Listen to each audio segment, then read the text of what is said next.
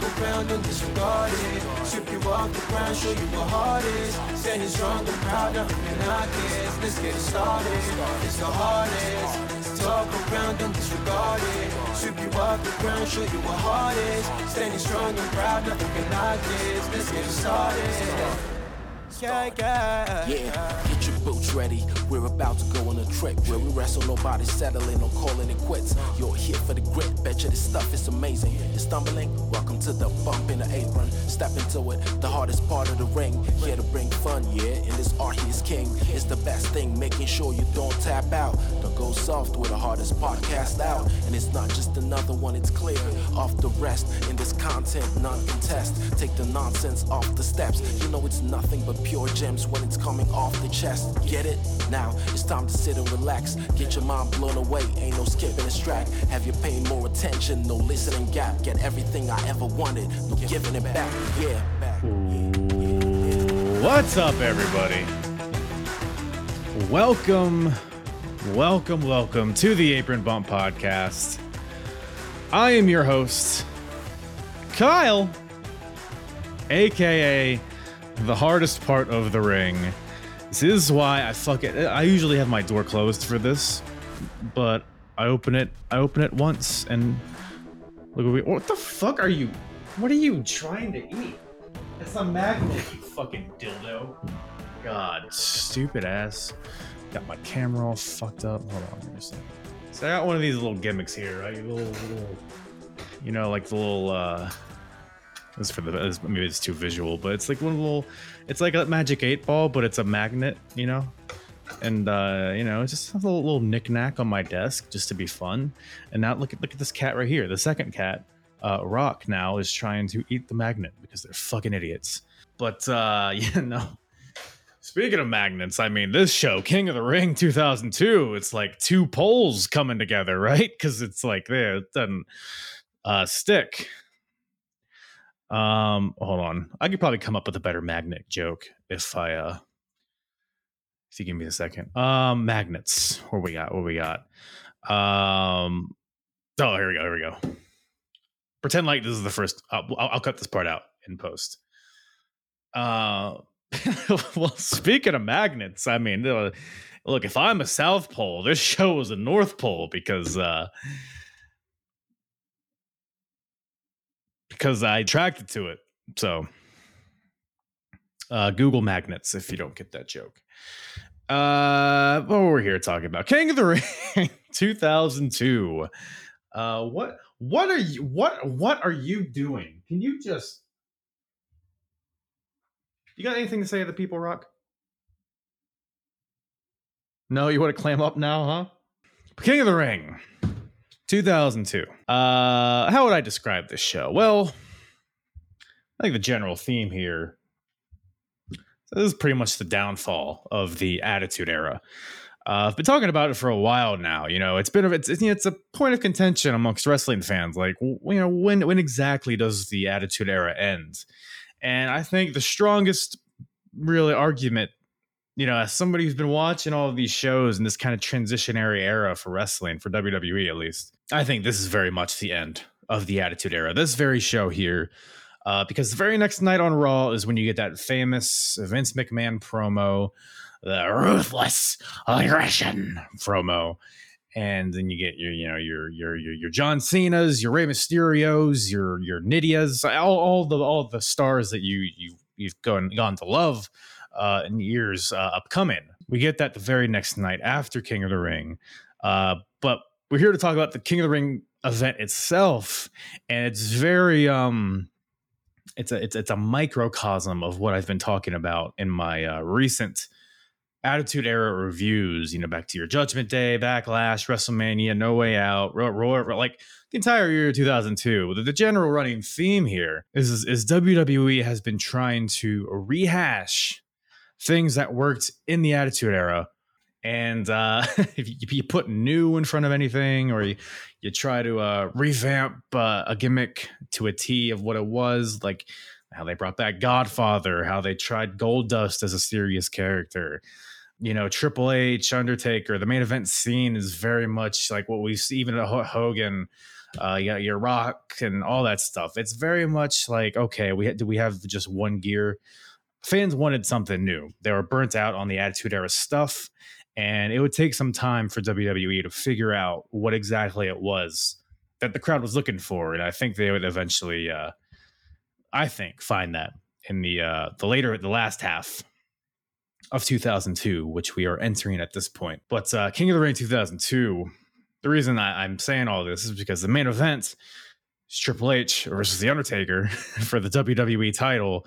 You got Hogan and Flair are very prominent in the card as well. There's a lot of just old relics that combinations of people that we've seen, same gimmicks, and not a lot of engaging storylines going into this show. Even to the extent the Rock had to be shoehorned into the main event. He didn't have a match, but he had a presence in the main event for virtually no reason. But when we talk about it in the episode, he pretty much saved it, so I'm no complaining here. But you got to talk about it. Stone Cold Steve Austin has taken his ball and gone home. I think I'm the first one to use that phrase. But yes, that happened a few weeks before this show, and it threw a monkey wrench into all of their plans. People forget Stone Cold, right before he left, he was about to enter a feud with Eddie Guerrero and Chris Benoit. Which, this kind of contradicts what I was saying earlier. I suppose that's kind of them creating new stars, but pretty much out of necessity because there's really no other heels for Stone Cold to face. So, but that didn't happen, unfortunately. And who replaced Stone Cold? None other than Ric Flair. And it was a bit underwhelming. But like I said, we talk about why it was and how it played out in the match itself at this event. But other than that, we got Kurt Angle versus Hulk Hogan, which is like that's just one of those matches where it's like, well, that happened.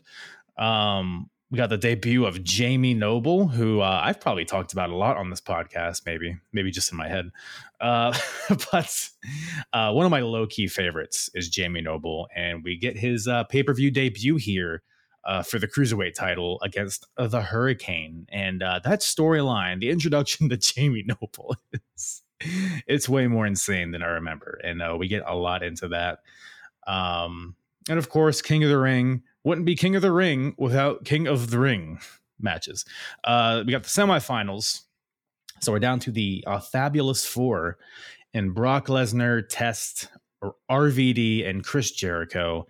And one thing I like very much about this King of the Ring is that the stakes to it, not only are you the king of the ring, but you get a title match at SummerSlam in the main event, which is something that I wish they would have utilized more often, even to this day. And I should also note that this is the very last King of the Ring pay-per-view ever. Which is, crazy. They would do King of the Ring tournaments, but they would just have the finals on a random ass pay-per-view or even on TV or in Saudi Arabia. It just the various ways they've done it over the years. But this is the last time it's like a really, really significant tournament. So, 2002, man, what a year. But the King of the Ring matches are probably my highlight personally of this show. Brock Lesnar versus Test. Come on now. Just two big, sweaty men slapping their dicks together, I think is the phrase. But hey, if you like these kind of episodes, you like this time period, I've talked a lot about this kind of era. And you might be, curious, how did the other pay-per-views play out in the beginning of 2002 and all that shit, right? Maybe even back to 2001, the rest of the Attitude Era. Well, my hypothetical friend, go to apronbump.com. Go to the episodes tab at the top and select Attitude Era, and that'll bring you to all of my WWF Attitude Era reviews that I've done thus far, starting all the way back to Royal Rumble 2001, and I've covered every pay-per-view up till now, King of the Ring 02. So it's a big catalog of Attitude Era stuff for you. The Invasion and all that. So go check that out. Apronbump.com. Also, there's also a Ruthless Aggression Era section, which, it's kind of a gray area, but I started that, I believe, with Backlash. Just, after WrestleMania 18. It felt right. But go check that out and check out all my episodes at apronbump.com. Check out the YouTube too. A lot of people might not even be aware that I have a YouTube. You might have not witnessed my adorable cats earlier in this introduction. So check out all my social medias are at apronbump.com. Also in the description, Apron Bump on Twitter. Oh my God, buy a shirt. Why don't you? Fuck me and my ass as well. So, but speaking of fucking me in the ass, my guest, he didn't fuck me in the ass on this episode. But my guest, really fun time on this episode with Will from the Botched Spots and Chair Shots podcast joins me on this episode, and we have a good old time talking about some O2 WWF. Go check out his podcast. Like I said, it's the Botched Spots and Chair Shots podcast. He's also a part of the Smacked Raw family, who I've had pretty much all of them on my show. So if you like them, Bama Dave, RN, Kyle, White Kyle, I think is what they call him. But go check that out. All that info in the description below. Quick shout out. I'm terrible at this usually, to all the podcasts that have had me on their show recently. I've done a bunch. Was on the Wheel of Wrestling trivia game for the Bammer Slammer podcast. Was on Sig Daddy's wrestling show where we covered WrestleMania 28, which is a funny kind of parallel because WrestleMania 28 had the end of an era match between Triple H and Undertaker, and now we're here talking about the real end of an era because it's the end of the Attitude Era. And who is it? Well, it's Triple H versus Undertaker for the title. So it's funny how time kind of stays the same sometimes. But, I was on a work in progress where we watched a few random WrestleMania matches, which is a really fun time. SCW Wrestling Channel had me on his latest couple videos talking about WrestleMania matches and my favorite WrestleMania show. I know I'm going to fucking forget somebody. Who else had me on their show? I was on the Straight Talk Wrestling podcast with Vicente Delgado, where we did like a March Madness type tournament where we talked about who our favorite factions were in wrestling. Those are just a couple of the latest podcasts that I've been very fortunate to be a guest on. Love this community. Have made a lot of good pals doing this whole podcast here. So go check out all that shit. Follow me on Twitter. I'm always retweeting all that. I'm blabbering. Let's just talk about some Jamie Noble. Why don't we? WWE King of the Ring 2002 with myself and Will Gray from the Botched Spots and Chair Shots podcast. But yeah, man. Once again, thank you for making the time to come on here and talk about some King of the Ring 2002. So you got a chance to watch the show? Yeah, I was pretty excited about it. When I got back and looked at the card, there were a couple names that were kind of surprising for me. Having a chance to see Jericho work RVD was a lot of fun. I don't want to go through too much, but it was kind of a trip down memory lane for me because it was the end of the Attitude Era going into the Ruthless Aggression Era. So we got two generations of wrestlers in one pay-per-view. It was a lot of fun.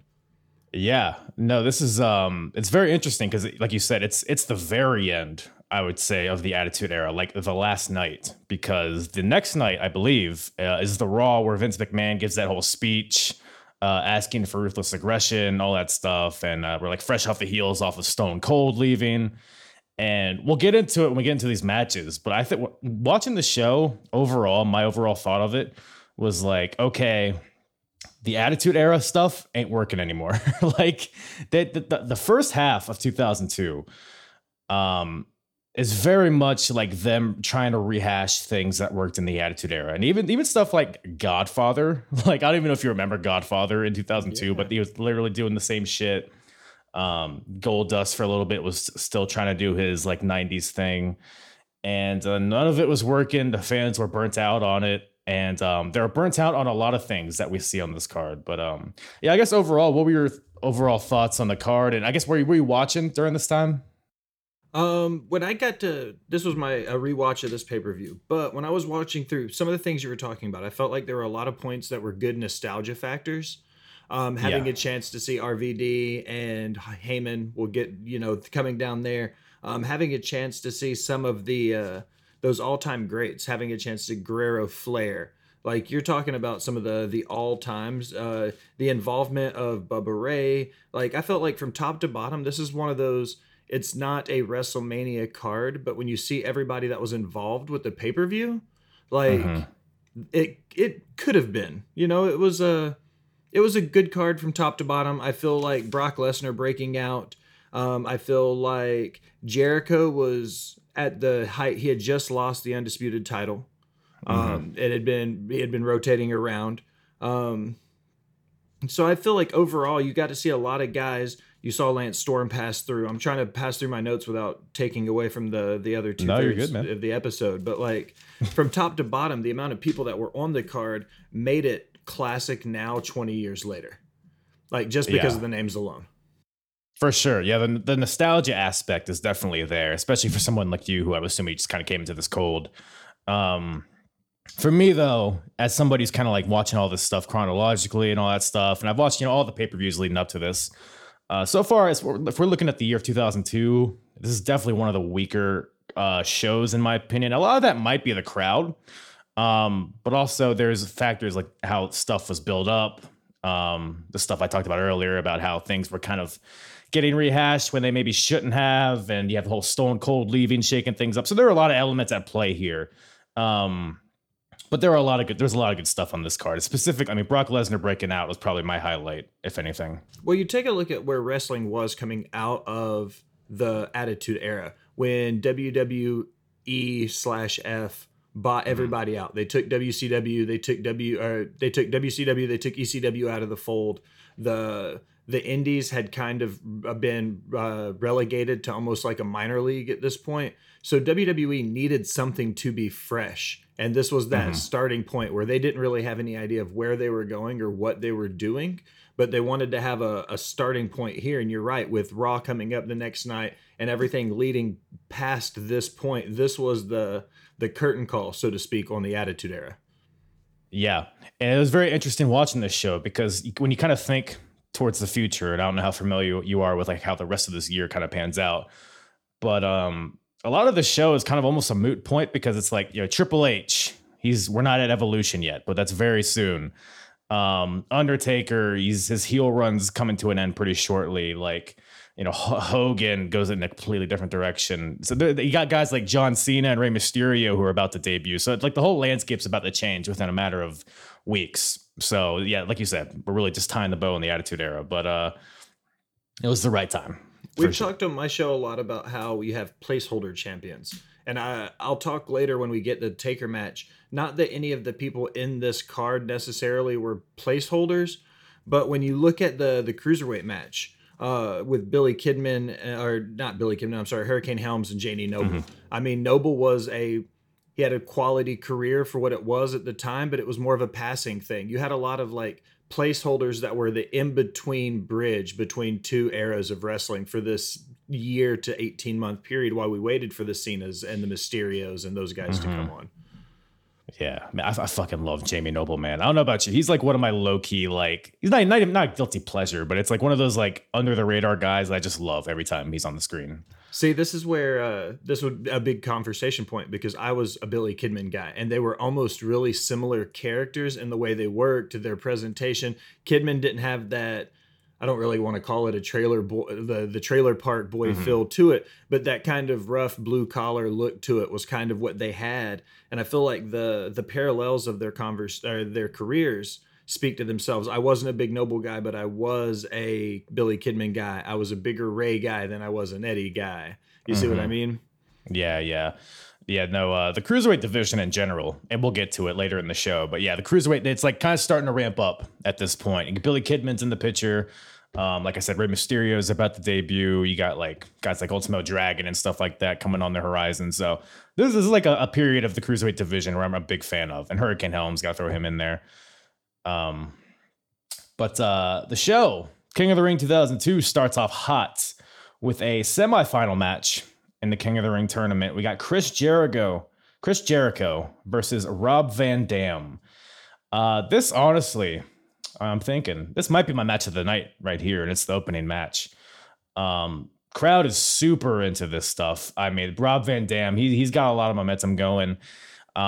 maybe not quite at the height that he was in the Invasion, but he's still definitely a one of the biggest baby faces in the company at this point. And you got Chris Jericho, like you said, still hot coming out of WrestleMania, even though he just lost the title, but he's still in the main event picture. So this is a big match. Like the fluidity of like all the counters and stuff is what struck out to me. These guys seem to have a really good chemistry together. What'd you think about this opening match? I like the fact that they were very adamant about the fact semifinal winner gets a shot at SummerSlam. They were very good at this point in history about building up for the story. So King of the Ring was now, they were already starting the story for what was going to happen in 4 weeks, 6 weeks when SummerSlam rolled around. I like that when they started the match, it was very expected RVD versus expected Chris Jericho for where the characters were at the time. I critiqued RVD in my notes. I've said that he had, when you rewatch some of these matches back then, when you take the 12-year-old glasses off and you look at it as a critique of the sport versus just somebody watching wrestling to watch wrestling, you realize that a lot of RVD's kicks are landed the same way Stone Cold Steve Austin's, like when he was stomping mud holes in people. Like they were there for dramatic effect. They didn't necessarily, if you watch them and you watch them, they didn't land flush. They look like pillow kicks. And I kind of liken that to what goes on in AEW a lot, but that's neither here nor there. Big takeaway for me for this one, I miss the relevancy of mid-card titles. Like, Rob Van Dam was proud to be the IC champion when he came out. Both times in this pay-per-view when we see him wrestle, he's wearing the belt proud. He's proud to be the Intercontinental title. They were still the workhorses of the company. They were still the guys that carried that mid-card. They were always next in line for the World Championship. And I miss the relevancy of a good IC champion. You know, it's funny you say that, but where we're at in 2002, we're only a few months away from that, the Intercontinental title just being thrown in the trash.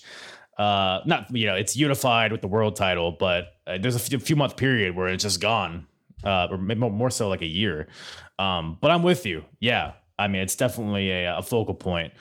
Well, what are your thoughts on this design of the Intercontinental title? Where do you think it ranks among all the different designs we've seen over the years?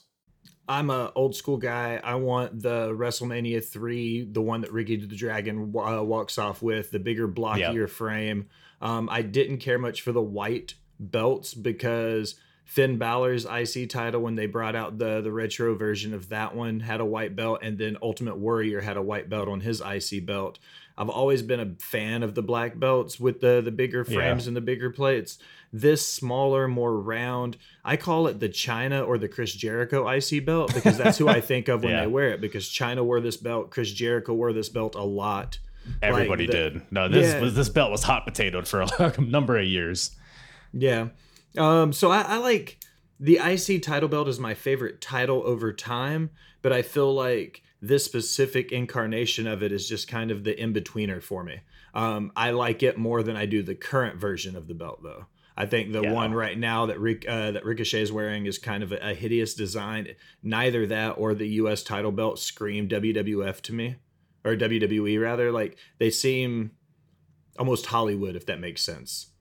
I actually like the U.S. title that's being used now. It has like a big presence to it, if that makes any sense. It doesn't look as cookie cutter as a lot of other titles do currently in WWE. But yeah, the current IC title, that's like, you throw me in WWE 2K22, give me 5 minutes, I'll create something better than that easily. But yeah, this opening match here, lots of fun spots in this match. We got a double arm suplex by Jericho off the top rope. You got Rob Van Dam going for the 5-star. He misses, but then Jericho kicks the ref into the ropes. He's like on his back and he like up kicks the ref into the ropes. So just like a fun little twist on a classic spot. Yeah. You got RVD selling like $1 million as he always does. Like there was one point where he took a German suplex from Jericho and it looked like he folded damn near in half. Some of the notes that I've got, the rolling monkey flip with the 360 leg drop, that's very ECW Rob Van Dam. It was nice to hear those ECW chants come out. I wrote in my notes, Jericho used the skull crushing finale which I thought was a cool move that was thrown in there out of nowhere. I don't remember him specifically using that move a lot. He called it the breakdown. The breakdown. It never really got over. I think The Miz does it a lot better than Jericho did it here, which is weird to say. But it was when I think IC title, I always think Jericho, I think Miz, I think RVD, I think Honky Tonk Man. I go through the list. And so when I think about this and I think IC title matches, even if this isn't one, I always put all of those same guys in the running when I think about these matches. So when I see Jericho do a move that The Miz is known for, I did the same thing you did. I was like, okay, this was 4 years before The Miz. Does The Miz do it better, or was he just copying one from Jericho's catalog? Right, exactly. But yeah, the finish comes when Jericho, he's going for a superplex. But Rob Van Dam pushes him off, or kicks him, and crotches Jericho on the top rope. Jericho falls to the mat, and Rob Van Dam's able to hit that 5-star frog splash for the win. Therefore, moving on to the finals of the King of the Ring to face the winner of Brock Lesnar versus Test. Gee, I wonder who's going to win that one. But yeah, this is an awesome match. Like I said, the crowd, the energy behind it was just red hot. Yeah, and like I said, I think these guys just have really good chemistry with each other, and everything just flowed beautifully. I like they had a good amount of false finishes without it seeming like they should have brought it home sooner than they did. We knew that it wasn't going to be a long, like 20-minute banger of a match, but what they gave us and the amount of time they worked was quality. So overall, I feel like I agree with you. This isn't my match of the night, but it's a very close second to the one that I picked. That's fair. But after the match, Jerry Lawler gets in the ring to interview Rob Van Dam. And he's asking him, who would he rather face in the finals? And naturally, he says, I don't care, like they always do. It's the same thing. Like, who would you rather face in this number one contender match? It doesn't matter. But then as Rob Van Dam, he's being interviewed, Jericho attacks from behind and locks in the walls of Jericho on Rob Van Dam and leaves him laying, so making him vulnerable for the finals. Yeah, what did you think of the little post-match shenanigans here? I like the Brock Lesnar Test, Godzilla, it doesn't matter, it's going to be RVD. Like, he was Matt Riddle before Matt Riddle was Matt Riddle. Like, I kind of feel like that flow with it. I liked the after jump with Jericho. I felt like him screaming, I'm the king of the world, that was very 2002 Y2J. So I appreciate, like, super into that. I feel like that was a very Chris Jericho heel way to do it. We saw some heel tactics throughout the match, so for him to jump him afterwards and try to take away any kind of advantage going into the finals was a super cool way, because it was, I don't want to say a protected finish for Jericho, but he didn't need to win that match to stay over with the crowd. So it gave him a chance to lose clean to RVD, but also still keep an upper hand on him. So later on down the line, that doesn't look as bad on the record, so to speak. Not that records matter, but you get what I'm saying. Yeah. To your point, Jericho, I mean, he wasn't exactly winning a lot of matches in this time period. Like we said, he just lost to Triple H, losing the title. I don't even remember what he does in the rest of the year. He's kind of like hanging around the main event picture a little bit. Then he faces Shawn Michaels at the next WrestleMania and loses. So, but his character is able to survive that. And I guess that's a testament to his ability. It's just funny seeing Chris Jericho, like, I'm the king of the world. Like, he's always a guy that, like, tries to create t-shirts and nicknames for himself, like, even to this day. The so Jericho Appreciation Society, man. Like, it just happened, right? It was natural, not in no way shoehorned in clumsily.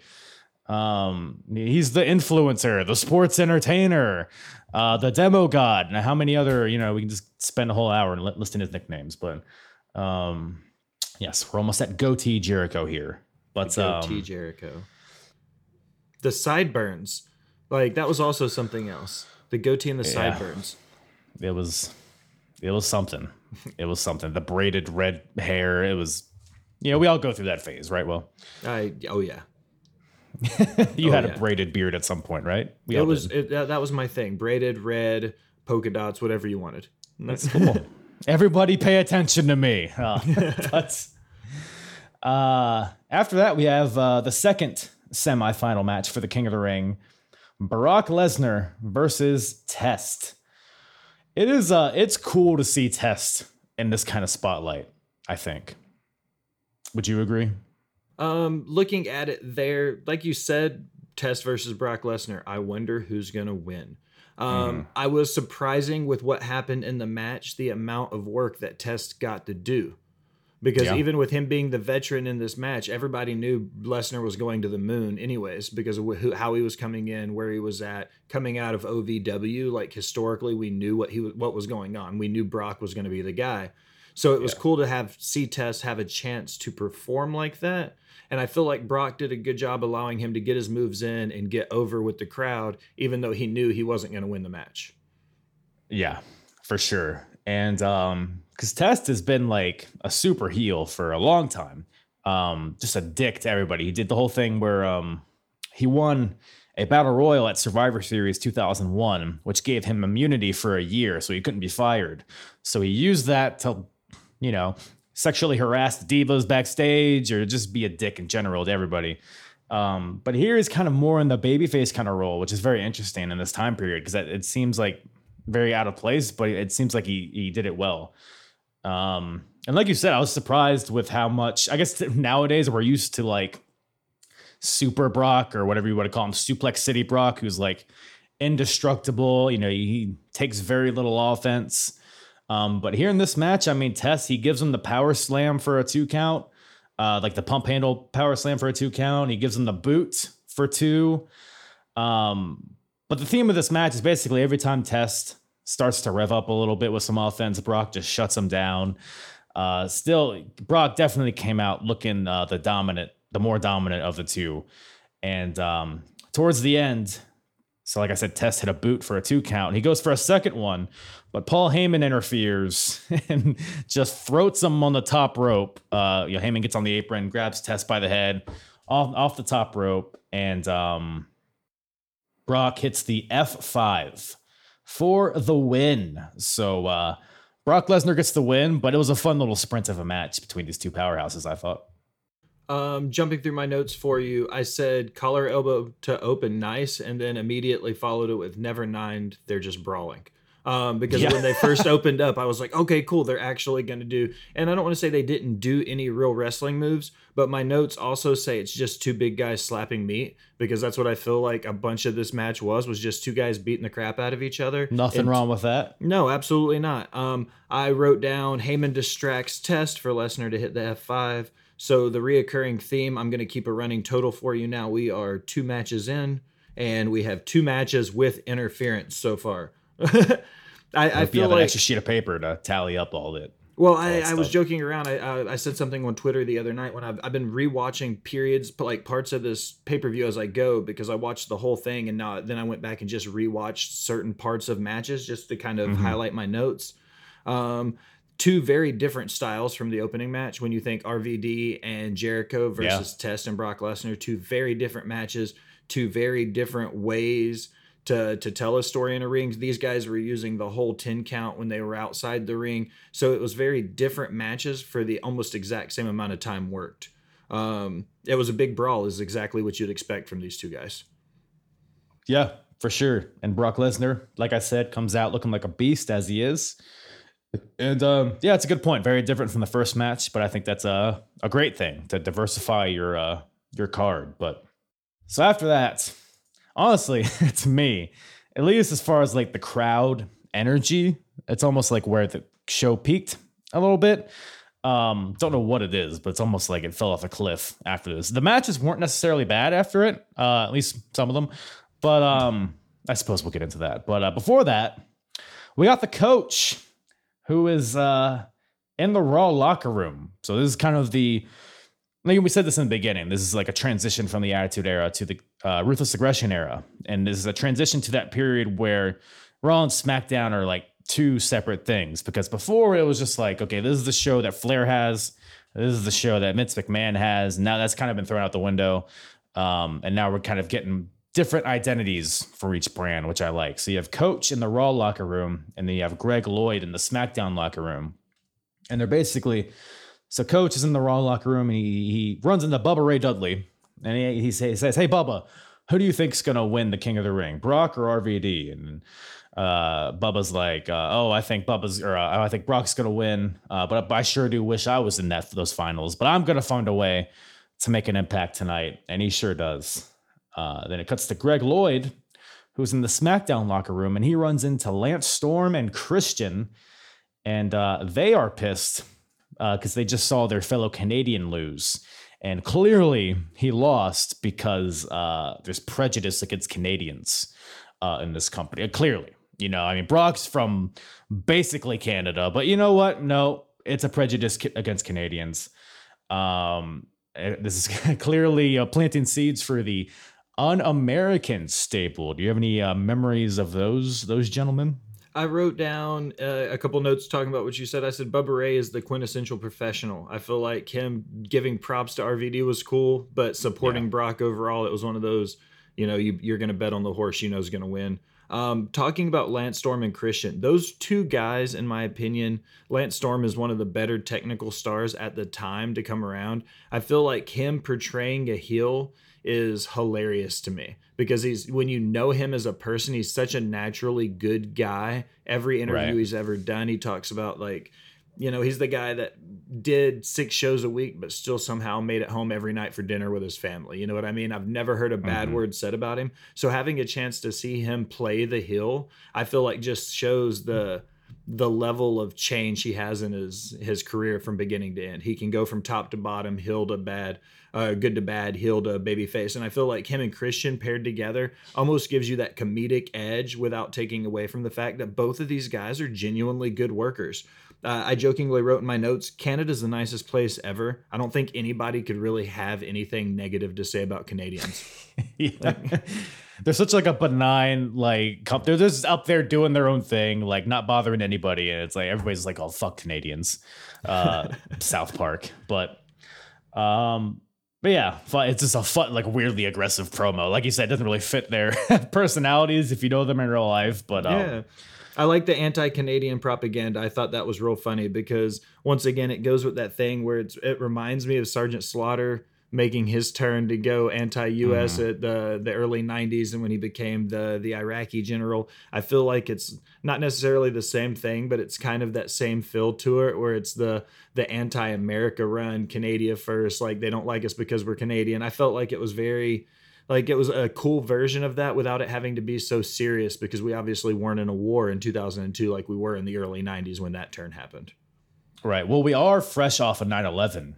Also very true, yeah. And King, so patriotism is at all-time high here. So they're really, I don't want to say capitalizing on it, they're taking advantage of it in a weird way, but they are taking advantage of that patriotism that's running throughout the country. So it makes sense when you really think about where society is at this point in time. But after that, we have the Cruiserweight title is on the line. The champion of the Hurricane versus Jamie Noble, of course, accompanied by his girlfriend Nydia. And I forgot how bizarre the backstory of Jamie Noble and Nydia was. I mean, so they're introduced because Hurricane has a stalker. And he's finding notes on his locker, it's weird riddles, leading him to the stalker. Oh, I've been watching you from afar. I forget what exactly it is, but it's weeks on weeks go by. And it's who's the stalker? And then it turns out to be Nydia, who I guess I don't know if this is for real, but I guess the ex-girlfriend of the Hurricane. And so Hurricane. There's a note that leads Hurricane to her, a locker room where Nydia is. And then they're talking back and forth. They're jaw jacking. And then in comes Jamie Noble from behind, who attacks the Hurricane in the locker room. And I guess this is all because Jamie Noble wants the Cruiserweight title. I don't know. Or if he wants revenge, he wants to protect his girlfriend, Nydia, against the evil ex-boyfriend. I don't know. It's a weird thing. Yeah, Hurricane has a fucking cape and a mask on. There's a lot of weird shit happening here. And if that's not weird enough, apparently there's a whole layer to it where Nydia, aggression turns her on. You ever run into any of those gals there, Will? I've had a few run-ins with a few gals who... I think they had a lot in common with Nydia when you think about what was going on in her head and the things she was into. Needless to say, those are the most fun and also the most terrifying women you can ever be associated with. Well, no, it's so like exaggerated because Jamie Noble will just be beating the shit out of Hurricane. It's like on SmackDown or whatever. And Nydia's like rubbing herself, like tweedling her nipples and all that. Like, oh, this is some good shit. It's like, man, I do not remember this aspect of it, but it's entertaining, I guess. That's one of those you don't think about it when you're a kid, but when you rewatch it as an adult thing, you're like, how did I not see this coming? Like, what was I thinking? Yeah, it was something. It was something. But the match itself, it was a good match. I think it took a little bit to kick in. Like I said, the crowd, I don't know if they were burnt out by Brock Lesnar or what it was. Or if they just weren't interested in the cruiserweight division. That could also be. Jamie Noble's also a very new face. They weren't really given a lot of reason to care about him. And Hurricane is decently over, but maybe there just wasn't a lot of meat to it. Maybe Nydia rubbing herself to brutality wasn't enough. But, you know, that would have, I wouldn't have guessed that. But the match, you know, once it kicks in, though. You have Hurricane hits a crossbody to the outside on a Jamie Noble. Hurricane, then they're on the top rope fighting, and Hurricane hits a beautiful top rope swinging neckbreaker. But ultimately, Nydia gets on the apron, distracts the ref. Noble goes to attack Hurricane in the ring, but Hurricane gets out of the way, and Noble runs into Nydia and receives a choke slam from the Hurricane for a 2 count. So that was a really good false finish there. I bet on that one.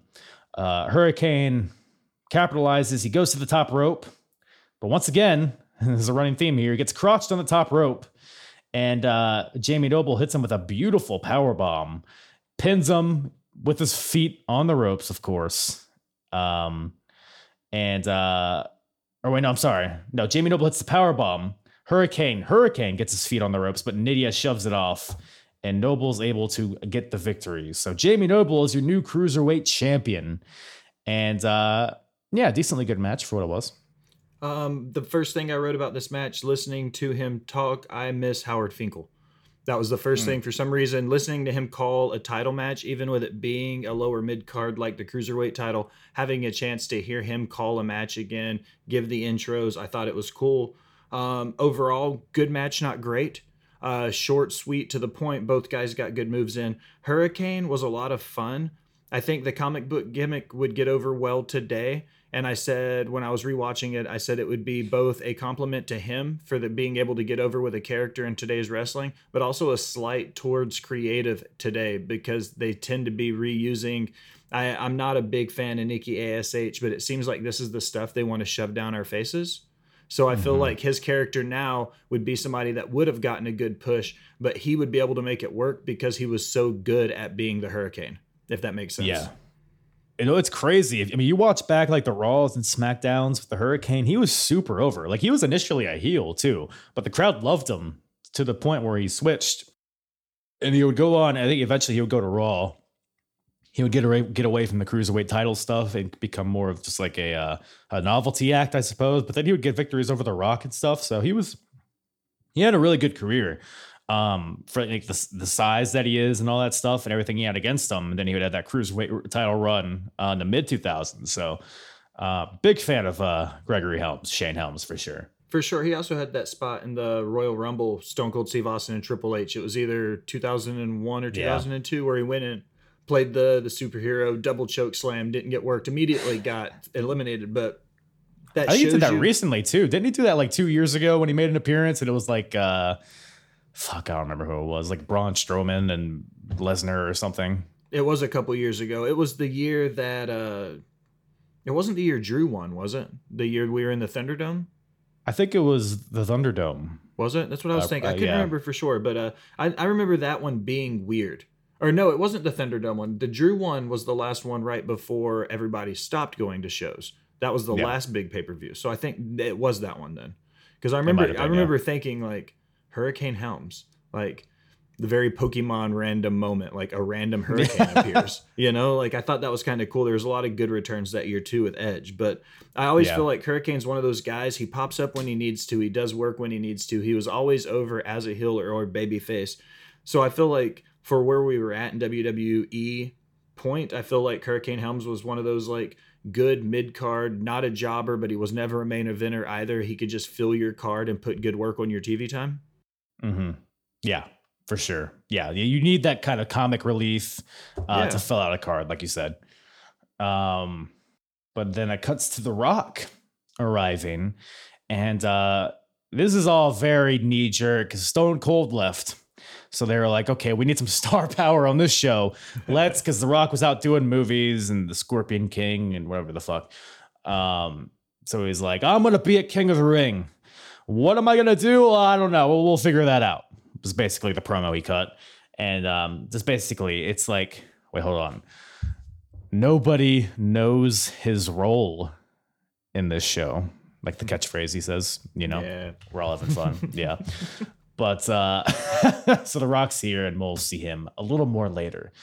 But before that, we got Eddie Guerrero versus Ric Flair. And like I just mentioned, Stone Cold recently, within the past few weeks, did the whole took his ball and went home deal. It's been highly talked about, but in general, he was burnt out. He had been burning the candle at both ends, and he was scheduled to face Brock Lesnar, and he was scheduled to put over Brock Lesnar in a King of the Ring match. Didn't want to do it. Didn't want to do that in an unadvertised match, which I guess in general, what are your thoughts on Stone Cold leaving and I guess him putting over Brock Lesnar and not wanting to, I suppose? That's one of those situations where you get really messy because as a fan, I feel like coming out of the Attitude Era with where Stone Cold was, I feel like he didn't have to put Brock over for Brock to be that guy. Anybody else could have done that. It didn't have to be Stone Cold, I guess is what I'm saying. So, but also from the same time, looking back at it, why wouldn't Austin want to take that opportunity to help the next guy get over, to help push him? Because we already knew where he was at in his career. We already got Rock Austin 2.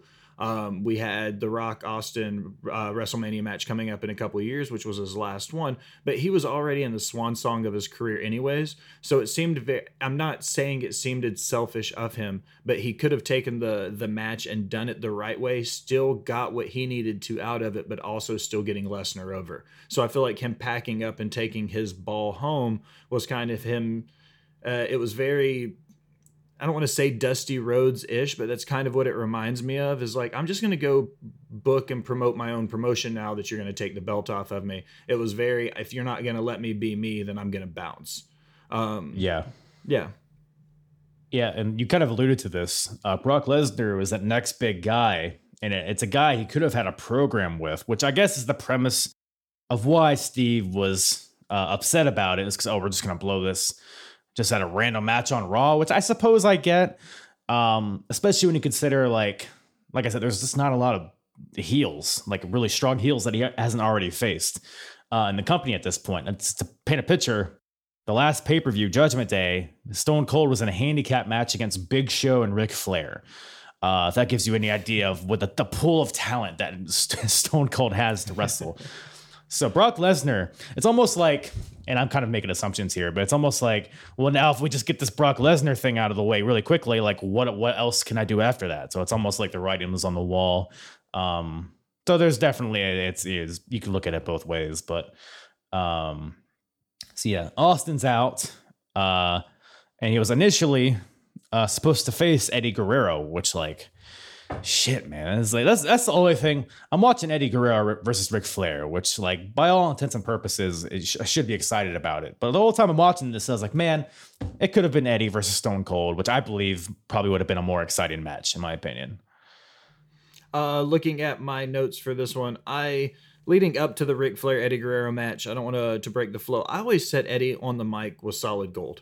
Even in 2002, when he had a chance, I liked the fact that he was flowing in and out of both languages. I liked he kept the Latino heat factor going. I feel like everything he did leading up to that match was the quintessential Eddie Guerrero. The reason why he became the world champion, the reason why he had the successes he had, was because he was very true to himself at this point. And I feel like that's what we got in this match. Having a chance to maybe see an Austin Eddie Guerrero at this point would have been amazing. But like you said, you take what you get, and if life gives you lemons, you make lemonade. In this case, we got Ric Flair, Eddie Guerrero instead of Stone Cold Eddie Guerrero.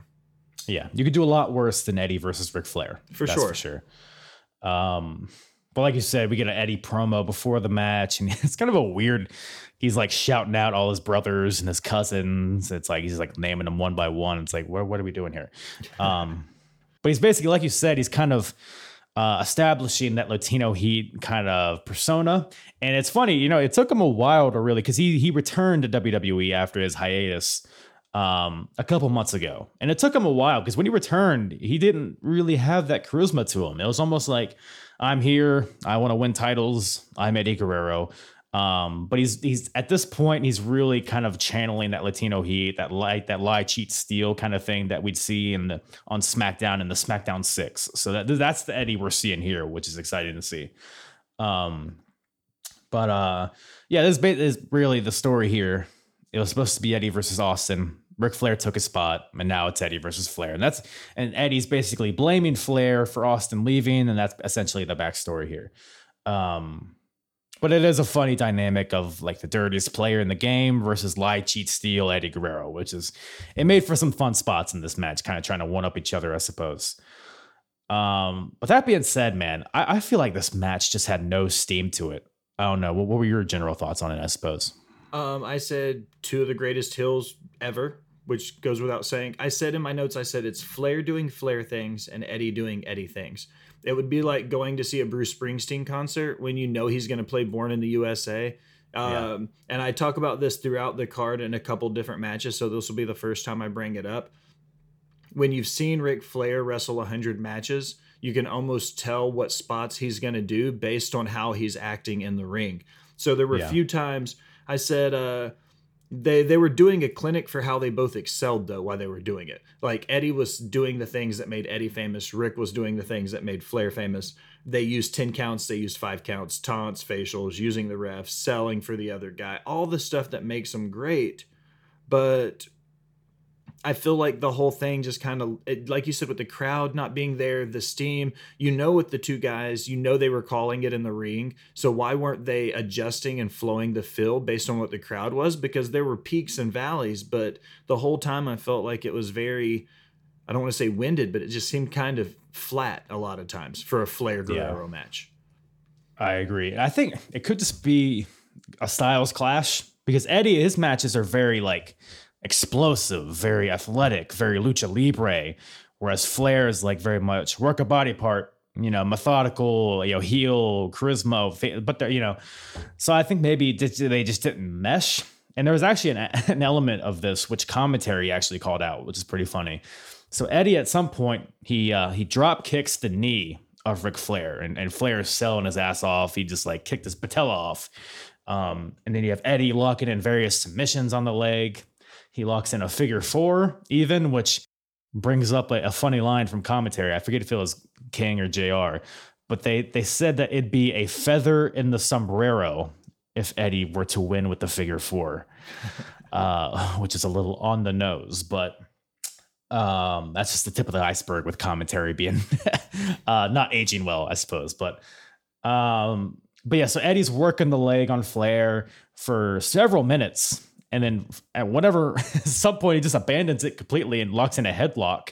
And it's fun because JR is even like, well, I'm surprised Eddie isn't continuing to work the leg. I wonder what his strategy is here, which is like, it makes sense, though. It is weird because it seems like this match just was like things happening.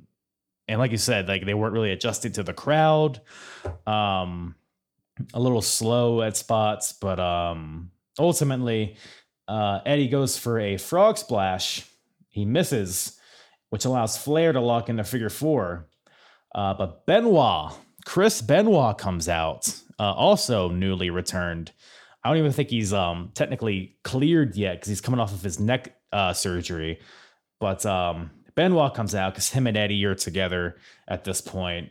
And in the ring, Eddie's able to hit a tornado DDT on the Flair. And Eddie then distracts the ref.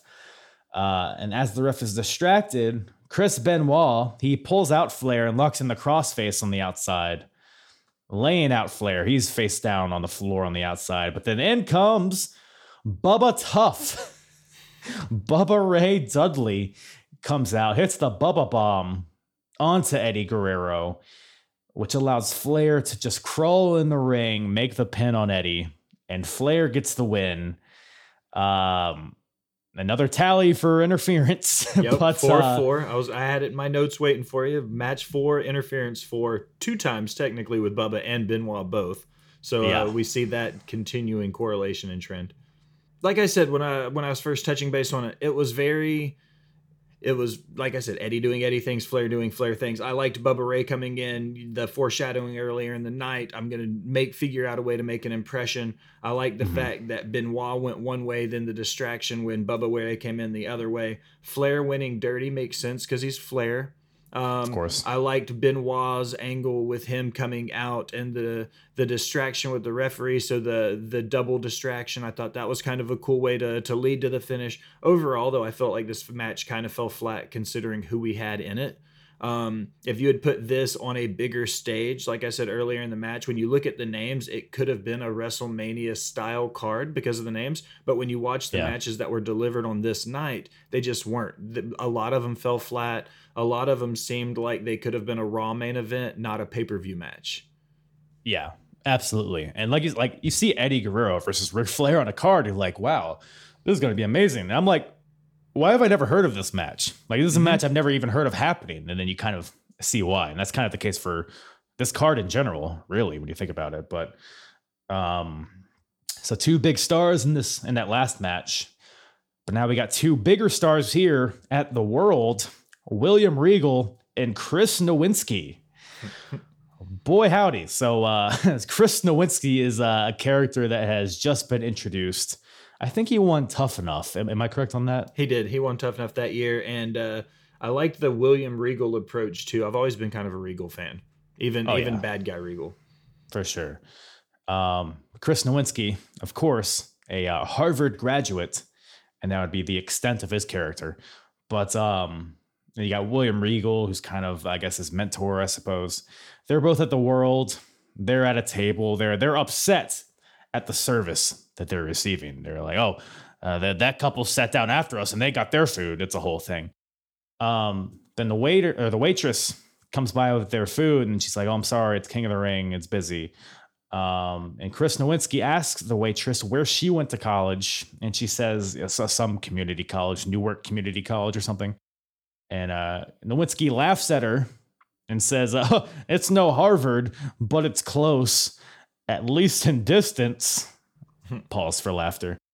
And then the waitress puts her finger in his food, which is like kind of a mild punishment, I suppose. But so, yeah, you a big Chris Nowinski guy? Honestly, I had to relook up who he was and his correlation with William Regal, because this is a weird time for me in wrestling, because as I was getting out of high school, I was starting to be more interested in I just ladies, like going into college. So get out of here. So there was a period of time, from roughly, from 12 through 36 where that was all no, I'm just kidding. So pretty much when I aged out of high school, there was a roughly 2002 to 2010, 2012, where I didn't watch a whole lot of wrestling. So some of this is the very end of when I was watching, and some of it's been kind of rewatches for me. He was one of those guys I didn't remember, honestly. So when I re-looked him up, I was like, okay, I remember who he is now, but didn't remember anything about his work. If you put a Nowinski match in front of me, I wouldn't have any idea as to what he is or who he is. One thing I did make a note of in my thing, my shoot job is I'm a chef. My catchphrase is I'm a chef by trade and a mark by choice. I wrote, fire that waitress, that was gross. I don't care who you are or how mean your person is. Don't ever put your finger in your guy's food. Come on, that makes me look bad as your chef. How good do we think the food was? What the fuck? Was it like a pasta or something? They were obviously re-innovating food with the pasta primavera served at the World in 2002. That's all there is to it, right? Do you think it had like a funny name, like a wrestling name? There's a WWE book, a cookbook out, and they have ridiculous wrestling names for their dishes. So I know for a fact that it was probably like the pile driving pasta or something. It's in storage, yeah. Like no joke. Like I swear that's the kind of names they have for it. So I'm sure it was something ridiculous like that. No, I know WCW had the same thing. They had like Hulk Hoagies and Kevin Nashville chicken tenders, like stupid shit like that. So, but anyways, so you said you were, I guess you were too busy clapping cheeks in this time period to really know who Chris Nowinski was. Yeah. But we got some women in this next match, so maybe you knew about this. Trish Stratus, the champion, defending the women's title against Molly Holly, who is a newly heel. Molly Holly dyed her hair brunette. Is the basic premise of her heel character is that she's a virgin, which we hate that in the WWE. The WWE universe hates that. We want puppies. You see, puppies. So, the puppies. We can't get enough of them. And puppy power is running wild, according to Jerry Lawler. So, but yeah, this does not age well, to say the least. The premise of the storyline is that Molly Holly has a big fat ass. And that sounds like I'm joking, but that's literally King. Jerry Lawler on commentary. He's trying to get a chant started. She's a fat ass. And yeah, it's very, very interesting. What would you think of that whole, the whole backstory behind this, I guess? You've mentioned a few times where commentary didn't age well. And there's a lot of times where I've written down, if Lawler said that in 2022, he'd be canceled. If Lawler said that in 2022, he'd be canceled. And I feel like this is one of those storylines. The irony was you saw all the signs out there. This is Molly's thong, and she's supposed to be portraying this good girl virgin character. And ironically, later in the match, when she gets rolled up, she actually has her tights pulled back, and you realize she is actually wearing a thong, which is something that she's not supposed to be doing the whole time. And I know that seems really stupid of me to notice, but it was one of those taking notes. I was like, the woman who's anti-thong is actually we just saw that she's actually wearing one. I was like, ridiculous concept to see in the match. And I promise to anybody listening, I'm not a complete egotistical sexist. I promise I'm not. But that was what I noticed. He says. So I say. But I noticed in the crowd, it was her thong, and that was the whole running joke, and she wouldn't do that because she's a good person. And then when she got rolled up, you actually saw she had one, and I was like, what a weird, it was just, the whole night was just full of weird, I don't want to call them Easter eggs, but that was kind of the thing. I did like the wholesome Molly Holly. I said that it was all the work with no frills. So I feel kind of looking at it from a work perspective, I feel like it was overall pretty, the character was kind of hit or miss, but I feel like it gave us a chance to see her work without any of the extra BS that went into it. Yeah, for sure. We're far away from Mighty Molly at this point. Like you said, sure. We were kind of just stripping the bells and whistles off of it and letting the work speak for itself. And, this time period doesn't get a lot of love with women's wrestling, and a lot of it's based on the storylines and how they were portrayed. But I thought the work in this match was solid, especially for the women's division in this time period. I mean, there's one point where Trish does this really impressive, step up victory roll. She steps up onto Molly's thigh and just hops up there and does a victory roll. Little things like that. It's wow, I didn't expect that from this match. I said in my notes, Trish was working ahead of her time in a division still establishing itself as being more than just puppies. I wrote that in my notes because when you watch Trish work that match, she was working better than the women that were at that time. It was a lot of the shock factor, the PG-13 stuff, lingerie and bras and panties, and then you get somebody like Trish in there, somebody like a Victoria, and you see women in there that are actually working. Let's not forget that Victoria held the light heavyweight title as a woman in a male division. There were some women coming out of this era that could actually work, and Trish was one of them. Molly was one of them. Not taking away from what she did in this match either. Yeah, absolutely.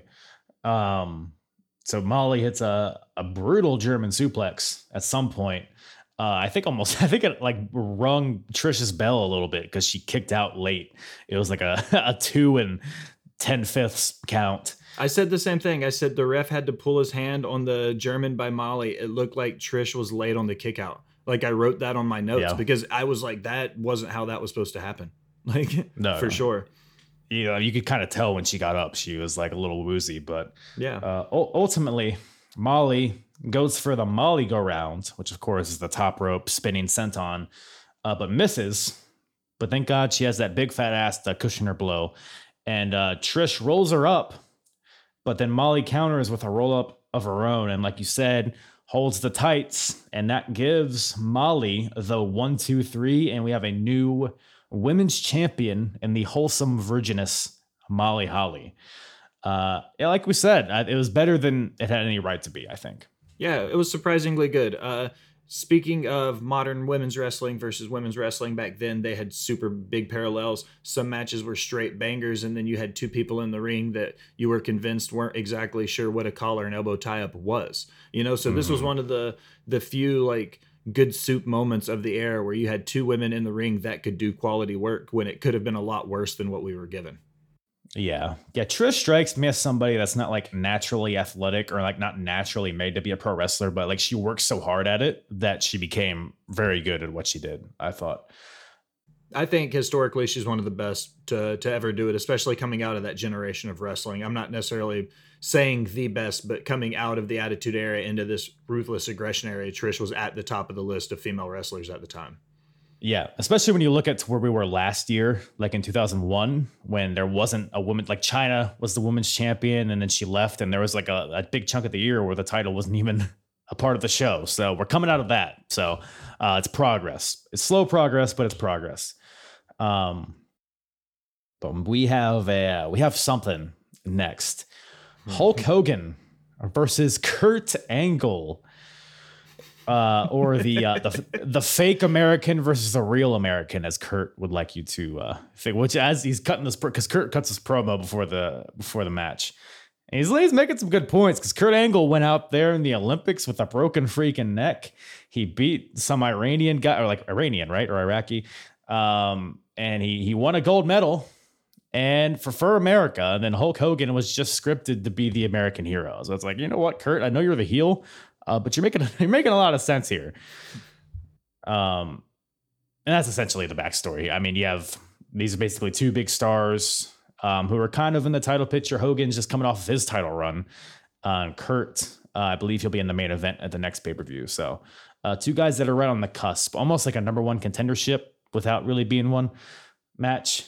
To me, this match kind of just felt like a slightly better version of Eddie Guerrero versus Ric Flair, which sounds crazy, but that's kind of my impression of it. What about you? I said young Kurt is silly Kurt. I said Angle in 2002 looks like Chad Gable in 2022 just leveled up. Like, yeah, he's he's stronger. He wrestles like Gable, but he just has that bigger, more, I don't want to say defiant look to him, but he has that he looks like he could manhandle somebody Brock Lesnar size, or he could go in there and shoot wrestle somebody that looks like Chad Gable. That's who Kurt Angle was in 2022. So I feel like that's like where Chad Gable should be. Not to take away from what Gable is, but that was my takeaway from it, is like a lot of what Chad Gable is doing is mimicking what Angle was in 2022 or 2002 rather.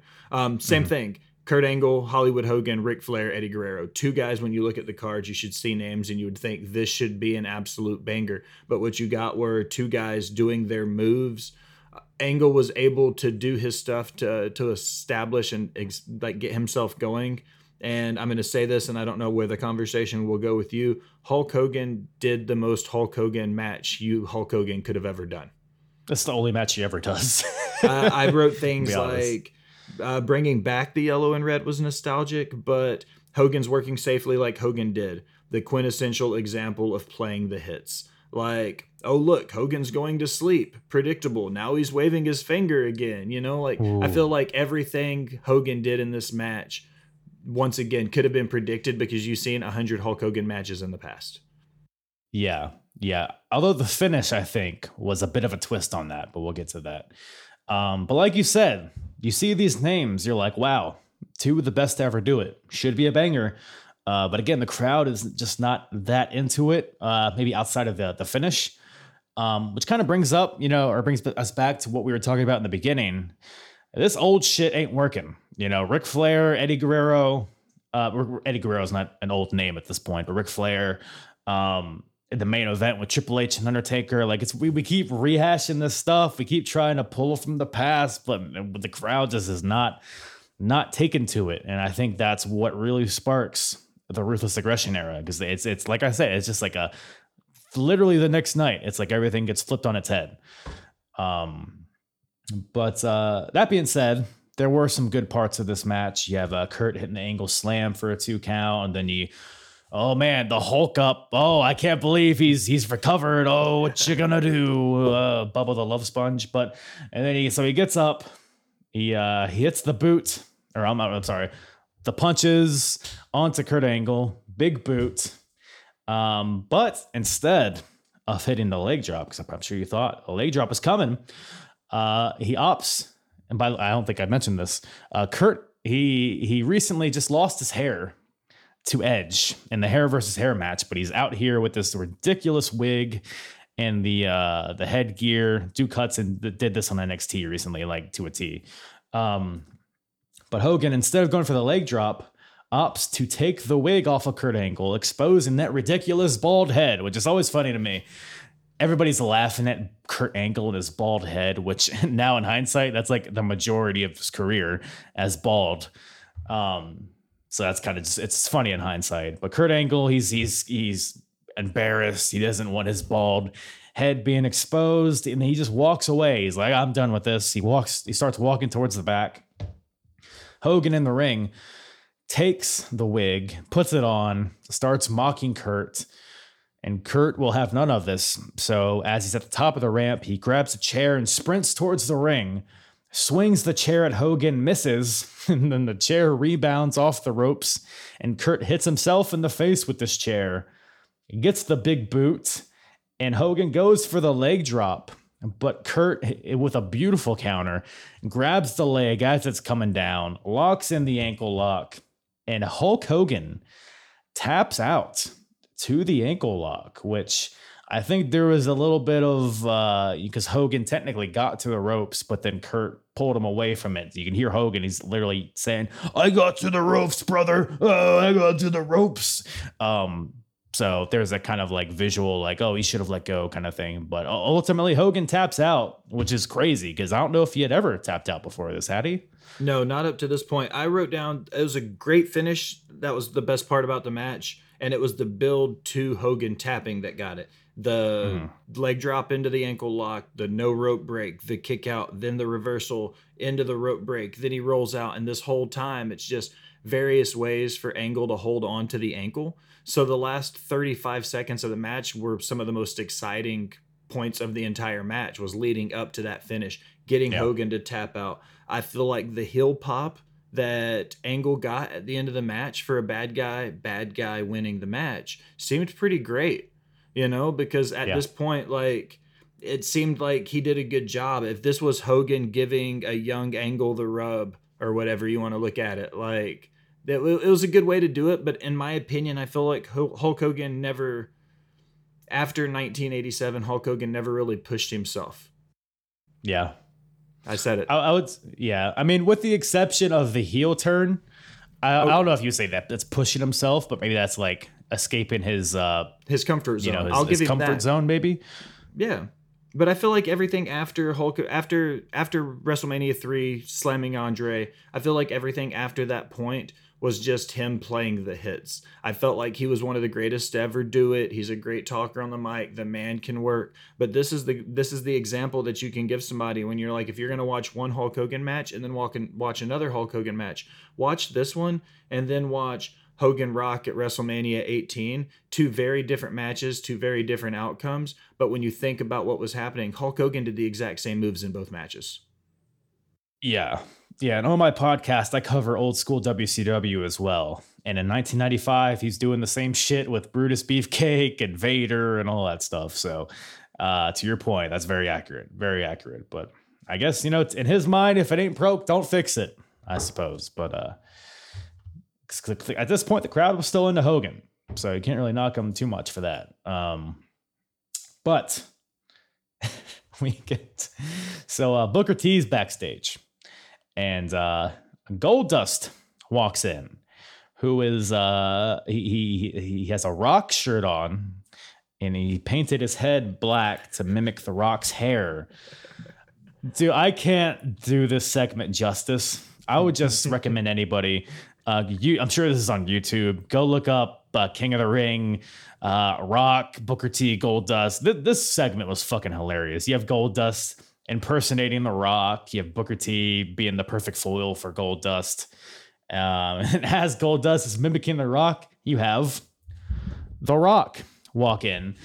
And he's like telling Goldust to stop jerking himself off and stuff like that. I'm paraphrasing. But he's he's basically here to establish that he's here to watch the main event. And we will have more on that later. But Booker T and Goldust, man, this is just gold every single time, I think. Literally, I was like, Dustin and Booker together, when you look at what Goldust was, you look at where Booker T was. I feel like the trio of those three on screen together was perfect because The Rock can talk to a brick wall and make it sound good. So putting him in there with two other guys who can talk is great. And I know Goldust and the Dustin character before Goldust and after WWF, he doesn't get a lot of credit for being a great talker on the mic. They say he never talked as well as his dad did. You know what I mean? And I feel like as the Goldust character, playing somebody who was very out there gave him a chance to break that mold and gave him a chance to not have to be Dustin Rhodes anymore. It gave him a chance to be Goldust. So I feel like that was that opportunity for him to break that mold and get out there and play these outlandish characters. And he eventually changed the gimmick around to the artist formerly known as Goldust. And then it was, you involved his, like in the late 90s, you involved his wife with the story. I feel like as a whole character, you have three different versions of Dustin Rhodes: Dustin before Goldust, and everything after the Goldust character. Yeah. No, yeah, you're absolutely right. I think Goldust, yeah, people don't think of him as like a good mic guy just because his character is so outlandish, but he really is. I almost put him on the same level with somebody like Kane. Like Kane's a great talker, but you don't really think of it because he's always, at least early in his career, he was just like, oh, I'm Kane, stuff like that. But you would see like later in his career, we would have more like long promos. You would see his skills. So I kind of put Goldust on that same level too. But after that, we have the finals of the King of the Ring tournament: Brock Lesnar versus Rob Van Dam. So to sum up this match, Brock Lesnar dominates. Rob Van Dam gets a quick flurry in at the end, doing his normal Rob Van Dam things, the Rolling Thunder. He even hits the 5-star frog splash. But Heyman, once again, interferes, throats Rob Van Dam on the top rope. But ultimately, Rob Van Dam, he hits a springboard. He goes for a springboard roundhouse kick, but Brock Lesnar catches him in a fireman's carry position, lifts him up, and hits the F5 for the win. So your King of the Ring in 2002 is Brock Lesnar, and he is moving on to SummerSlam to challenge for the undisputed title. Yeah, like I said, it just seemed like, I guess it's kind of capitalizing on the beatdown that RVD received from Jericho. Didn't really seem like he got a lot of offense in this match, but again, Brock came out looking like a monster. So notes for me on this one, I like the Heyman RVD connection. Commentary made sure to bring that up, so that was kind of a playback to hit Little Nate's Charles Robinson. It was kind of cool to see him come over shortly after the invasion angle in 01, so that was kind of cool to see him early on in a WWF ring. Like you said, Heyman interferes, so 5 of 7 matches featured interference on this card.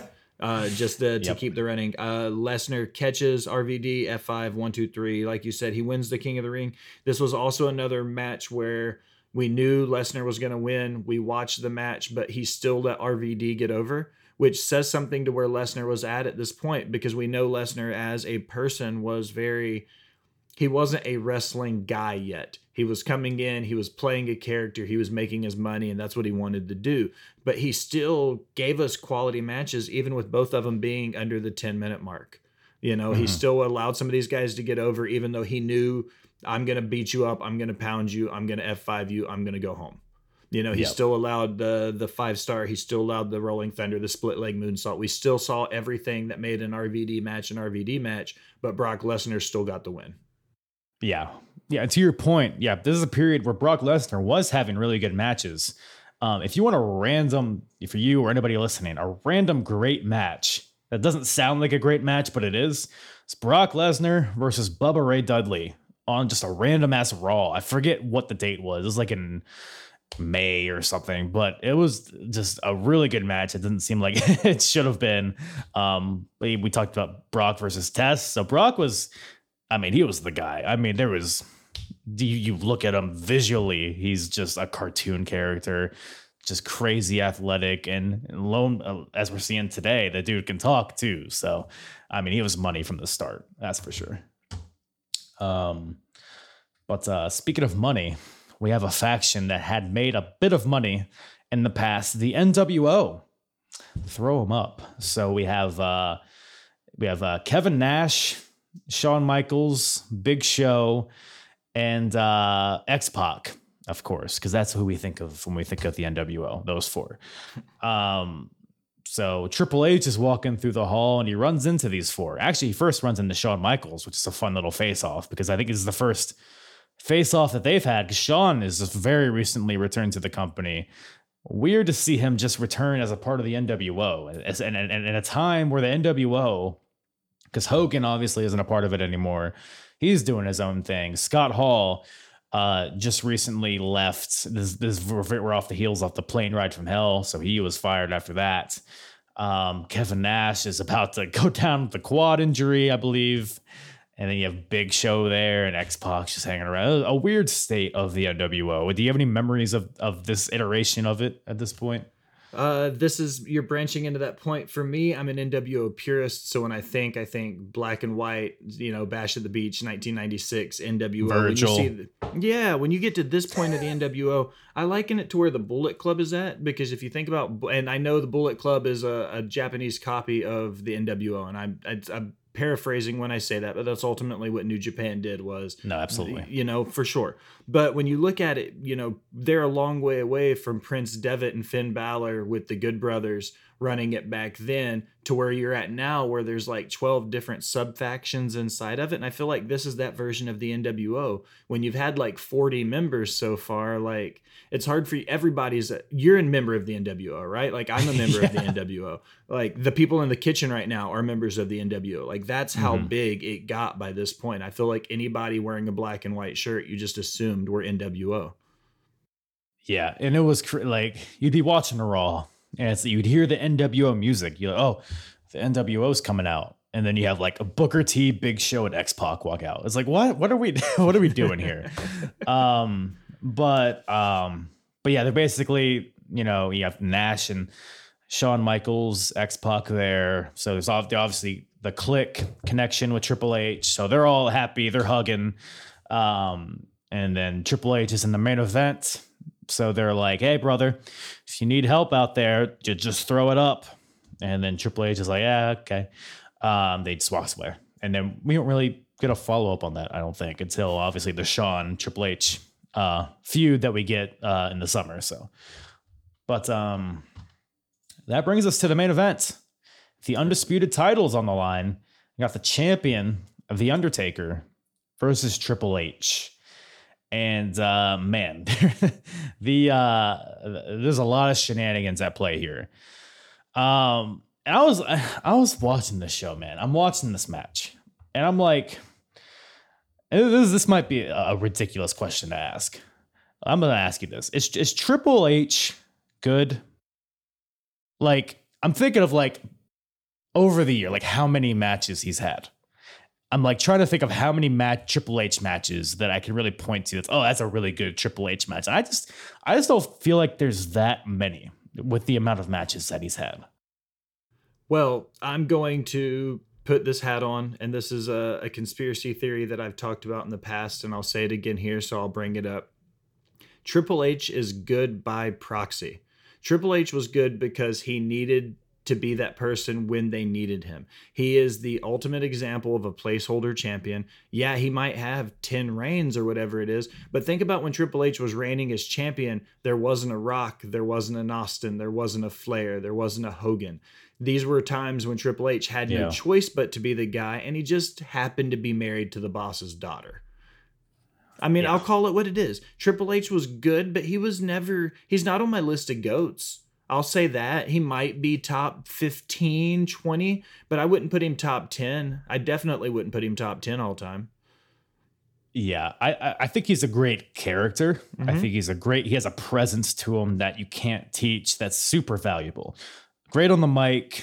I mean, his stuff with DX, his stuff with Evolution, all that stuff. I mean, even like some of the recent stuff that he's done with like the Undertaker and stuff. Not the Saudi Arabia stuff, but like the WrestleMania matches with the Undertaker and stuff like that were great. So I feel like he can have a good match. I feel like in general it has to involve a lot of plunder, a lot of shenanigans, a lot of hoo-ha. You know what I'm saying? So it's like, I don't know, man. I'm watching, and him and Undertaker, like, I mean, I just brought up the recent WrestleMania match. I reckon it's probably like a decade ago at this point, but in comparison to this, it's recent.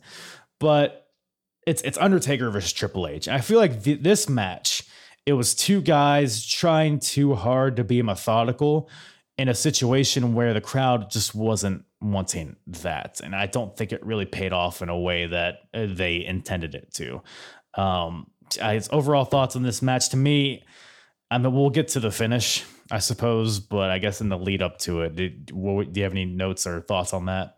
I'm going to be honest, man, and I hate to be a broken record, but I think you can attest to it for this entire pay-per-view. It's two names on paper that should be phenomenal, and instead we got a 10 to 15 minute just okay-ish style match. Guys doing their moves, doing what you wanted to. We saw, choke slams, we saw last strides, but we saw, but looking over it, some of my notes were Taker's title reigns always seemed important. 4 WWF titles, 3 heavyweight titles, blah, blah, blah. This one, for some reason, didn't have that same lore to it. Not at this point, not in this match. It didn't seem as important for Taker to be the champion as it did in previous incarnations when he's held the belt. Agreed. It almost seemed like an afterthought for the Taker character at this point. It seemed like Taker was doing his thing and he just happened to stumble upon the title. That's kind of the impression I got. I think the American Badass Undertaker is a great version of him, but he's not the best version of him to hold the belt. I feel like the purple and black Undertaker we saw when he held the title then was a great version of it. When he held the winged eagle, it was a great version of it. But him holding the undisputed title is one of those situations where we got him holding the belt because they really didn't have a whole lot of other options of people to hold the belt. We got an Undertaker Triple H main event, before SummerSlam because all they had was Triple H and Undertaker. Yeah, for sure. And like we said, Stone Cold's out. The Rock, I mean, he had left to do movies, so he's kind of has one foot out the door already. They're just hurting for main event guys, and Undertaker and Triple H just happen to be two guys that haven't faced each other in a while, so let's throw them in the main event. Let's put the title on the line. That's kind of what the general backstory was. So, and I should mention that Paul Heyman is ringside at the commentary table.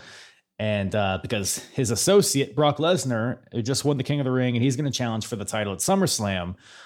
So in theory, Brock Lesnar is going to face the winner of this match, which we all know isn't the case. But that's kind of the story here. And the match is what it is. I mean, anybody listening, it's exactly what you would imagine. It's a lot of brawling. It's a lot of outside stuff. It's, spine busters, choke slams, what have you.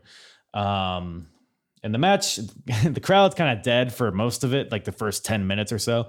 But then you have a snake eyes by The Undertaker, and then Triple H just pops out of it with a high knee, and that kind of wakes up the crowd. And then this is where all the shit, there's a lot of shit that happens here. Feel free to interrupt me if you need to. So Earl Hebner gets his fucking ass kicked. So Earl Hebner, he gets, somebody gets catapulted. I think Triple H gets catapulted into the corner and squashes Hebner. And so Hebner's reeling, he's about to go down, and then Taker goes for a clothesline onto Triple H, but Triple H ducks, and then Taker clotheslines Hebner, so Hebner's dead for, I don't know, half hour or so. Out comes The Rock, music and all. So The Rock comes out, the crowd loves it. They're like, oh God, thank you for something exciting happening. So The Rock comes out, and I should mention, because Heyman was on commentary, and Heyman's going on about how, backstage, Brock Lesnar, he walked up to The Rock and slapped him across the face, and The Rock just ran away and drove out of here. He said, Brock Lesnar, he punked out The Rock. He's going on and on about this. That's one thing about this match. Paul Heyman wouldn't shut the hell up about Brock Lesnar, which is fine. I guess, it's driving that point home that he's challenging for the title. But so he's going on and on about that. Rock comes out, goes immediately after Heyman. Heyman hops the barricade and just runs out through the crowd. It's hilarious.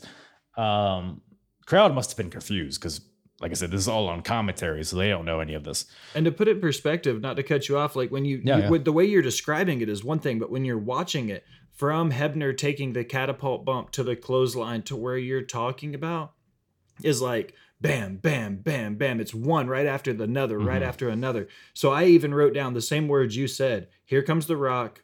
Goodbye, Paul. Like those were my notes for that like 5 seconds of the match was because Rock came out. Paul Heyman tucked tail and ran through the crowd. And then it starts going into the back half of the match. And I feel like introducing Nick Patrick and the second referee and everything, you said it best when you were like, the main event of this match was like a hat on top of a hat on top of a hat. Because one thing happened, then something happened because of that. Then something happened because of that. And that was the story of how this match built to the finish. Yeah. Absolutely. It's almost like they're building to a triple threat between Rock, Triple H, and Undertaker, which in reality, at Vengeance, it's Rock, Undertaker, and Kurt Angle. So I don't know if there was like a pivot or if that just, maybe I'm reading too much into it, but that's what it seemed like to me watching this. So to set the scene here, Triple H and Undertaker and Earl Hebner are all dead in the ring. The Rock's here. And he gets on commentary to clarify that Brock Lesnar did no such thing. He did not slap The Rock. He did not slap the People's Champion. He says that Paul Heyman should find the People's Salad. And Triple H and Undertaker, they get up eventually. They fight to the outside, and then out of nowhere, for no reason, Undertaker just gives The Rock a big boot as he's on commentary, knocks him into the Spanish commentary team. Just very rude of Undertaker, if I could say so. But Taker, he grabs a chair, he swings it at Triple H, or he goes to swing it at Triple H, but The Rock is back up. He grabs the chair, and Rock goes to hit Taker in the head with this chair, but Undertaker ducks, and Rock hits Triple H in the face with it, busting him wide open. So, and then Undertaker throws The Rock face first into the ring post, taking him out of commission for a bit. Back in the ring, Triple H is recovering from that chair shot. Like I said, he's bleeding. Undertaker's able to hit the last ride onto Triple H. And right on cue, in comes Nick Patrick, right as Undertaker's about to pin Triple H. There's a 1-2 kick out. It's clearly Nick Patrick's fault. So Undertaker decides to clock Nick Patrick, knock him out. And then in comes The Rock again. He gives right hands to Undertaker, gives Undertaker a rock bottom, and then Rock pretty much just skedaddles after that. And then Triple H in his slow motion crawl to Undertaker, which I guess he's selling great. It's fine. It's just funny how slowly Triple H, his arm, God, I got him. And then Earl Hebner, even slower, gets up, even slower makes a count. It was a 2 count, right? So it's a 1-2 kick out. Might have been 20 seconds worth of pinfall there. So in my notes, I even mentioned that when you watch the playback, you can see Undertaker's eyes open up, and it's almost like he's laying there just waiting, because it did seem like it took so long for that count to happen. And I understand dramatic sell and getting the point across and getting over, but this was one of those times where this pay-per-view, when I said it earlier, like it almost felt like they needed to land the plane. Like I felt like we were, even for a match that was as short as it was, when these two guys could have put on a 30-minute banger, the 15 minutes, 16 minutes that we got in this finale seemed like it was twice as long for half the work.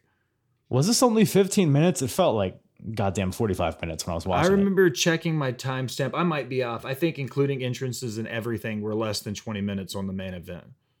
Okay. Yeah. So for just full transparency, I watched this last night, and I fell asleep like 5 minutes into this match. I was like, I looked at the timestamp. I saw how much time was left. I was like, there ain't no way in hell I'm finishing this today. So I had to like watch it this morning.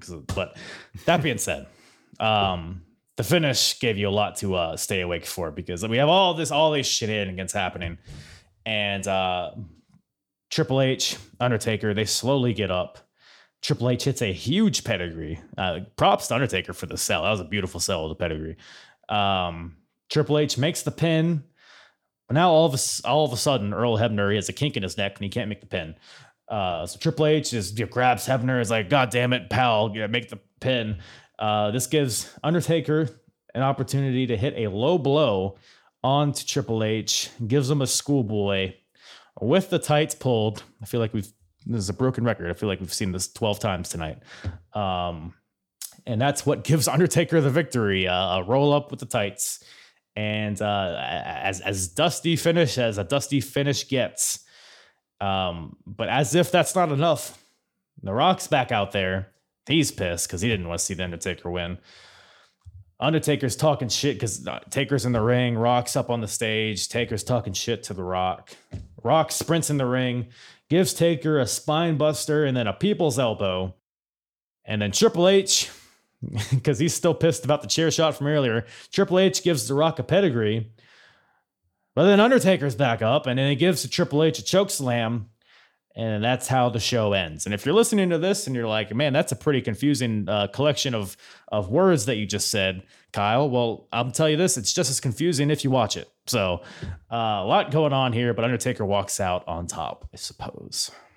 If that's really what you want to call it. My notes read, Rock looks on, Taker has something to say. Here comes The Rock, duking it out. People's elbow off the hard camera, which I thought was a cool angle to do it, because he didn't do it like he typically did it at that point. When you looked at the way he ran, his rope running the ropes were towards and away from the hard camera versus left to right on the hard camera. So that was kind of a cool like approach to it. Good pay-per-view. I started to write closing notes and then boom, pedigree out of nowhere. Okay, now we're closing. Nope, choke slam on Triple H. Now are we done? Question mark. Like, I feel like every time I started to write my closing remarks, somebody else did a finish. It was like, here's a finish. Nope. Here's a finish. Nope. Here's a finish. And it was just like, bam, bam, bam. It was a very chaotic way to end the pay-per-view. Yeah. And you said it earlier. It's like they didn't know when to land the plane. And it just feels like that finish is just like a microcosm of where we were here with WWE. It's just they're throwing stuff at the wall, seeing what sticks, and nothing's really sticking. So it's like, let's get some new sticky stuff and throw it at the wall. I don't know. But, sticky stuff called John Cena. There it is. He's the stickiest. John Cena is the stickiest after all. But yeah, man, that brings King of the Ring 02 to a close. Any other overall thoughts on the show that we watched? I would say this is the good, not great King of the Ring. You look at the card by the names, it should have been phenomenal. It could have been a much larger pay-per-view than a King of the Ring, but the way it was delivered just kind of left me wanting. This would be a very solid, I'm not mad, I'm just disappointed grade. Yeah. It's, we've said it a bunch. It's the end of the Attitude Era in a lot of ways. And it's almost like, it's not like a fiery car crash of a finish. It's like they ran out of gas and it just petered out. And that's kind of a lot of what this show is. It's just running out of gas. There were some good elements of it. Like we said, Brock Lesnar, clearly a star. Jericho RVD was great. There are some shades of greatness on this show, but it was definitely like, you get the impression that we need to shake up after this. And boy, howdy do we get it the very night after. But yeah, the show, I mean, this last match, I mean, there were some spots that were botched, a lot of chair shots. But speaking of which, the Botched Spots and Chair Shots podcast. Well, thank you once again for making the time to watch the show. Rewatch the Molly Holly match a couple times, whatever you did, to prepare for this show. But been a great time. Where can everybody find you and your podcast? You can find me at The Will Gray on Twitter. Make sure you follow Botch Bots and Chair Shots pretty much anywhere you do anything on the internet. Google, Spotify, Apple Podcast, Facebook, Instagram, Twitter. We pretty much anywhere you do everything. So follow, subscribe there. We do episodes on Wednesday launch So you can always check us out. We're on the Smacked Raw brand at Smacked Raw Pod on Spotify and Apple. So you can check us out there, and on YouTube at Botch Spots and Chair Shots. Hell yeah. Yeah, I think I've had pretty much everybody else on the Smacked Raw podcast on here too. So glad to tie the loop with you. But we just joined. This was my second episode, the one that dropped. Today's Thursday, so the one that dropped yesterday on Wednesday was my second episode on the Smacked Raw Podcast Network. So it's cool to get in with Kyle and Bama and RN and those guys. Awesome. Yeah, good group of guys over there. So you're in a good crew for sure. But yeah, once again, man, thanks for coming on. It's been a good time. Thanks, man. It was a pleasure chatting about some wrestling and taking a look at some King of the Ring.